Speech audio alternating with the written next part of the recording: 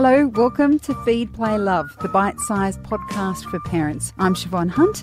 This is a show all about parenting. I speak to experts and carers about everything from fussy eating, toddler behaviour, sleep and more. Parents aren't short of people telling them they're doing the wrong thing. You don't have to look too far to find what you should be doing when it comes to screen time, food preparation and any other facet of raising children. But perhaps what we're missing with this general tone of conversation is any real sense of perspective. What has changed in the way we parent? Why? And what real consequence has it had? Jonathan Haidt is a social psychologist, professor, and he's a professor of ethical leadership at New York University and an author of The Coddling of the American Mind. He's in Australia on July 21st and we have him on the phone now. Hi, Jonathan. How are you? Very well, thanks. How are you? Good, thank you. What do you think is the most detrimental part of the way some people parent today? So there's a mental health catastrophe unfolding in the United States, Britain, and Canada, and I'm trying to find out whether these rates are rising in Australia. And what we argue in our book, based on studying a variety of possible causes, is that the two big causes, the two things that are really messing up Gen Z, that is kids born in 1996 and after, are one, vast overprotection, where in America we stopped letting our kids out. We literally stopped letting them go outside without supervision in the 1990s. By the early 2000s in America, nobody had seen a child unaccompanied for so long that if a child was seen playing in a park, the parents could be arrested. And so we grossly overprotected our kids and deprived them of basic learning experiences of independence. So that's factor one. And I think, as far as I can tell, you don't do that nearly as badly in Australia as we do in America and Canada. Oh, it still happens. Factor two. Okay. But look, we're all on the same trajectory in terms of economic development and technology. So whatever bad ideas, whatever bad things we're doing in America, odds are you're going to start doing them a few years later in Australia. So be on the lookout for this one. And then the other really big one is letting kids on social media way too early. So, my kids are 9 and 12, and like all parents, we struggle over how much they use their devices. And what I've learned from really digging deeply into the data is that the problem isn't so much screen time. You don't want your kids spending 6 hours on a screen because they don't do anything else. But spending a few hours a day on a screen does not make them depressed and anxious. It's social media, and it's for girls. That's the problem. When girls get on social media in middle school, when they get on around age 10, 11, 12, 13, that's when you find much higher rates of depression and anxiety for the heavy users. That's the specific problem. With social media, that we can really pinpoint the problem there in terms of parents not even understanding it themselves and then allowing their kids to engage with it too early. But why do you think parenting changed in terms of giving our children independence and letting them do things on their own? Yeah, so there are a lot of factors, and probably they don't apply quite as much in Australia, but let me just go through them. So for one thing, we all have fewer children now. And so when on average families had 3 kids, there were a lot of kids around. So kids would go out and play, and it wasn't realistic for parents to be guarding them. There's 2 parents and 3 or 4 kids, so it wasn't even an option. Then, at least in the United States, we had a real crime wave. When I was growing up in the 1970s, we had a gigantic wave of crime. It was actually quite dangerous, but we still let our kids out. But gradually, as cable TV came in the 1980s, now, whenever a child disappeared, the news programs would freak us all out about child abduction. And so by the 1990s, when the crime wave ended, so in the United States, our gigantic crime wave, our street crime wave, just ended pretty suddenly in the early to mid-90s. But by then, we'd gotten so freaked out by child abduction that we started acting like if you ever take your eyes off your kid, some person is going to reach, out of the laundry detergent aisle and grab him and run off. So I think it was largely the news media freaking us out about our increasingly precious kids, because now we only had 1 or 2 by this time. And the whole idea of parenting became much more competitive, at least in the United States, for the middle class and above, we're all so focused on getting our kids into the top colleges that we see our kids as our project. I've got to bring my kid to this lesson and that lesson, as opposed to just letting them grow up and learn the skills they need on the playground. And what has been the impact of this on Gen Z? So if that's children born in the 90s, they're in their early 20s now. What impact has that kind of parenting had on them? So the reason why I started studying this is my friend Greg Lukianoff runs a free speech organization, works on college campuses.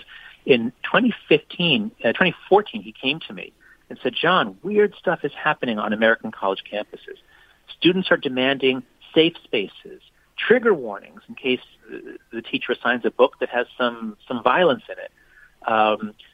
They were shouting down speakers, claiming words are violent. So weird stuff was happening. And the students kept talking as though if they're exposed to certain ideas or books, they will be traumatized. People will be harmed. And we couldn't understand this. And only a few years later did we realize it's because the millennial generation was over. The millennials, the last of them were born in 1994. After they graduated from college around 2014, 2015, colleges were entirely composed of Gen Z. And Gen Z they got social media in middle school. The millennials didn't get social media until college. Facebook originally was only for college students. So what's happened is we have a generation, kids born in 1996 and after, are much more anxious, fragile. Kids are naturally anti-fragile. That is, kids normally get stronger when they are stressed or when they have conflict or when they have challenges. But we've protected them so much that by the time our kids go off to college, they're not ready for it. They're not ready to live independently. We've deprived them of independence. And so the result is kids on college campuses want the deans and the professors to do things for them, to protect them from insects and criminals and bad books. They're coming out very fragile and really not ready to join the workforce either. So we have a big problem in America, in Britain, and Canada, and I hope it's not as bad for you. Look, can I just play the devil's advocate for a moment, because I am a mum. I'm a Gen X mum, to put it in perspective. And in my office, I have colleagues who I would say are millennials, not Gen Zers, but millennials. And we were having a discussion one day about one of my colleagues' flatmates who seemed incapable of looking after himself. He was a bit of a slob. He wasn't cleaning up.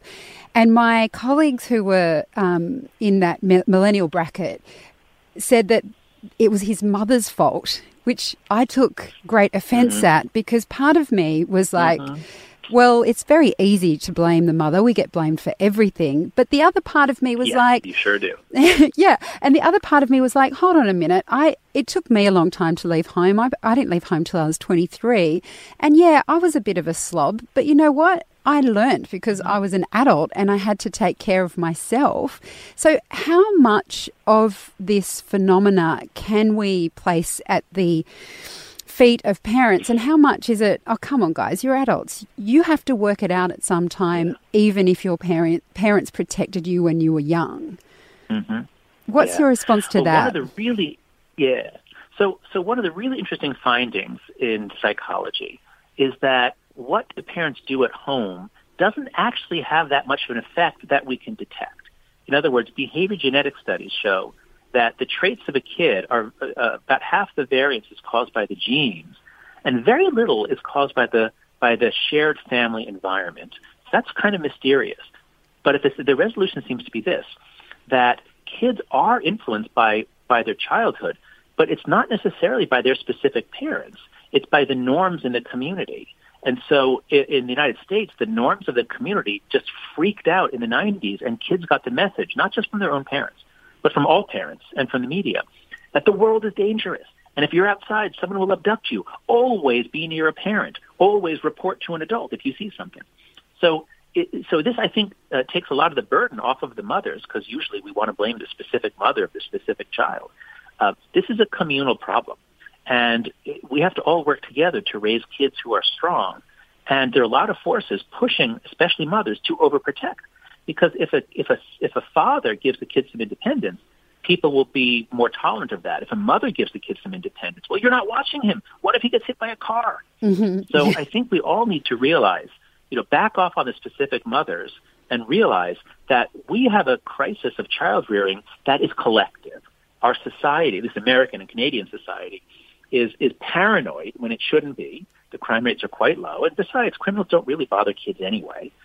My God, I live in New York City. I can look out my window. There's drug dealers all over the place in Washington Square Park, but they don't bother my kids. They're just there to make money. Anyway, so we've got to recognize that kids need independence and challenge. They are anti-fragile. We have to be much more free range about how we raise them. We'll be back with Jonathan Haidt right after this. Sometimes parenting can be challenging, and sometimes it can be a downright laugh. Yeah. Give them a LCM, you know, those terrible... Terribly good, you mean. I make my own homemade version. We call them bubble treats at home. I call them energy bars. Yeah. Who doesn't want breakfast cereal mixed with melted marshmallow? I dare you to find someone who says no to that. I'm Siobhan Hunt, and The Parent Panel is a weekly podcast I host where we invite a mum and a dad to discuss the events and stories of the week. The Parent Panel, available wherever you get your podcasts. I know that your studies were looking specifically at Gen Z. Have you had any opportunity to observe how parenting may have changed since the 90s even? Because it seems like, you know, you can have a period of even 7 years and what was once common knowledge in the parenting sphere has now changed. Yes. So one thing I do whenever I speak about the book, I've spoken certainly all over the United States and somewhat in Britain and Canada, is I ask people in the audience, at what age were you let out? At what age could you walk out the door, wave goodbye to your parents, say, okay, I'm going over to Bailey's house, I'll be back in a few hours. And what I find, I always have them answer by generation. What I find is for everyone born before 1982, the answer is 6, plus or minus 1 or 2 years. By third grade, by age 8, everybody was outside playing. That was the norm. And this was even during the crime wave when I was a kid. And then for Gen Z, those born after 1996, the answer is between 10 and 12, or 10 and 14, actually. And for the millennials, it's in between. The millennials were transitional. So the millennials grew up in the late 80s and throughout the 90s is when they were in school. That's when the norms were changing. So we like to tease the millennials. I'm last of the baby boomers. We always tease the millennials. Oh, you were told that, you get a trophy for everything. And, oh, if we care too much about your self-esteem. But that's the normal stuff that each generation teases the one behind it. So the millennials are actually doing fine in terms of their mental health. The real transition is 1996. Kids born in 1996 and after have much worse mental health because they were vastly overprotected beginning in the late 90s. And they were put on social media or allowed to go on social media. Even though the parents didn't necessarily want it, they said, but everybody else is on. If I don't get on, I'll be excluded. And so the parents either relented or the kids just lied about their age and created a secret account. So, the basic ecosystem of kids, the basic social life of kids changed dramatically in the United States, at least between 2009 and 2011. That's when they go from mostly living not online to mostly living and interacting online. I guess I'm in a bit of a privileged position because in my job I'm always speaking to development experts and child psychologists and people who are really pushing to get the best outcomes for children. And I do see a lot of people talking about allowing our kids to take more risks, allowing them to fail, stuff like Bush Kindy, where they try to get preschool kids out and just let them play in nature. Do you see that society is responding to the outcome of being too protective? Like, do you see the pendulum swinging back from all those groups that are really invested in a child's well-being? Yeah. Well, not yet. I don't think it's happening yet. But that's because 2 years ago, we didn't know that there was a mental health catastrophe. There were rumors about it. People were talking about it, but there wasn't really strong data. Now there is. It's only really in the last year. There's a book called iGen by Jean Twenge, Twenge, and then Greg and I drew on her work and others in our book, The Coddling of the American Mind, which just came out last September. So as we go around the country speaking, we find that everybody's horrified because they see this happening, and now they have a language to understand it. So I think the pendulum has not begun to swing back just yet, But as more and more people come to learn about this and see what's happening, especially to young teen girls, I think we will start to see legislative efforts. I'm going to try to get the American Association of Pediatricians to make a clear statement that nobody should be on social media until they're 15 or 16 years old. We should not be having 11-year-old kids on Instagram. So I think the pendulum will swing back, although I don't see it moving just yet. But boy, I'm pushing as hard as I can. This isn't completely related to your argument, but I suspect that you've had some, you have some knowledge of this. One of my bugbears is that I think that general comments confuse permissive parenting with empathetic parenting. So this idea that parents let their kids get away with everything, that they've got no boundaries. In my experience, you can be empathetic and still have boundaries. Do you see that Absolutely. distinction, or do you think people sometimes just go yes. black and white? Oh, yes. There's two different dimensions here. Kids need structure and kids need love.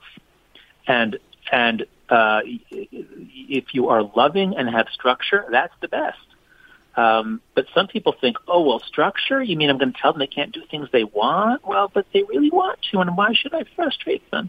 And so permissive parenting, I think, is often lazy parenting. There's one parenting expert, I can't remember who said, you should be looking for opportunities to frustrate your kids because they have to learn how to deal with frustration. Every day they should deal with frustration. And if you sweep their life clear of frustration, you're harming them.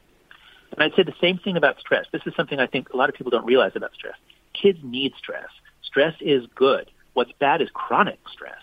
Chronic stress causes high cortisol levels, which damages brain development. But occasional challenges, falling down and hurting yourself, being teased, when these things are occasional, they're necessary. Kids need that in order for their brains to grow strong. Now, back to the idea of going back to your book, The Coddling of the American Mind, and in terms of how we're raising our children, you mentioned with social media there are some very clear legislative changes we could make in terms of when children are able to interact with social media. What's your advice for parents in winding back that negative impact of, not allowing our children to play outside? As a parent, when you said that, I was like, yeah, I don't let my kids out on their own either. It's a very emotional thing to try and get around. Yes, that's right. So it's very hard to do as one parent or one family. It's much easier if the school gives some guidance, or if you have a group of parents who all agree. So parenting is again very social, and if you parent differently from others, you might be shamed or even arrested. So try to do it socially. I would urge your listeners to go to letgrow.org. It's a site that has all kinds of research and ideas for how parents and schools can give kids more independence. Simple ideas like just ask schools to keep the playground open before school and after school. Don't make kids take lessons in classes all afternoon long, especially when they're 8, 9 years old. They mostly just want to play with each other. So there's all kinds of good ideas at letgrow.org. And if I could give some specific ideas about how to deal with devices and media, 3 simple rules would greatly improve kids' outcomes. Rule number 1, all devices out of the bedroom by a fixed time, at least half an hour before bedtime. That means laptop computers, iPhones, iPads. Everything has to be out. Otherwise, some kids will be checking. They'll be checking even, during their, when they wake up during a REM cycle, during a sleep cycle. So it's rule number 1, all screens out of the bedroom by half an hour before. Rule number 2, no social media until, high school is what we say here, in grade 9, roughly age 14 or 15. No social media until high school. And then rule number 3, make a time budget. So when I started this work, I thought that screen time was a really bad thing. But the research that we're digging into many other people's research, what I found is that even 2 or 3 hours a day of screen time is not associated with depression and anxiety. Now, it blocks out other activities, so I'm not saying 3 hours a day every day is fine. But, 1 or 2 hours a day actually probably is fine. Not for 4, 5, 6-year-olds, but by the time they're 8, 9, 10. The research seems to indicate that that's okay. But if you don't make a budget with your kids, if you just say, hey, try to keep it limited, that's a hopeless battle, because those devices were made by teams of psychologists who know exactly how to keep your kid hooked, who know exactly how to keep your kid on for 8 hours a day. So unless you have a clear agreement with your kid, and then, if, for example, the Apple screen time controls are very good. You really can limit, but work it out with your kid. Get your kid's assent if you can, and if not, then you would have to insist. But have a limit so that when the limit's up, they actually do something else. What I found when my wife and I travel with our kids, when we take away their devices, they actually have to play with each other, even though they often fight. But they actually find, oh, I guess I have to play with her, I have to play with him, and then they go out and they do something fun. Yeah. Oh, Jonathan, there is so much in just what you said to think about. I'll have to take it away and give myself a few hours to process it all. Thank you so much for speaking with us today. Oh, my pleasure. Good luck to you and all the other parents of Australia. We're all in this together to figure out what on earth to do with these challenges. Absolutely. That's Jonathan Haidt. He's a professor of ethical leadership at New York University and author of The Coddling of the American Mind. Jonathan will be in Melbourne on Sunday, July 21st, and in Sydney on Thursday, July 25th. We'll put links to where you can get tickets in the notes of this episode.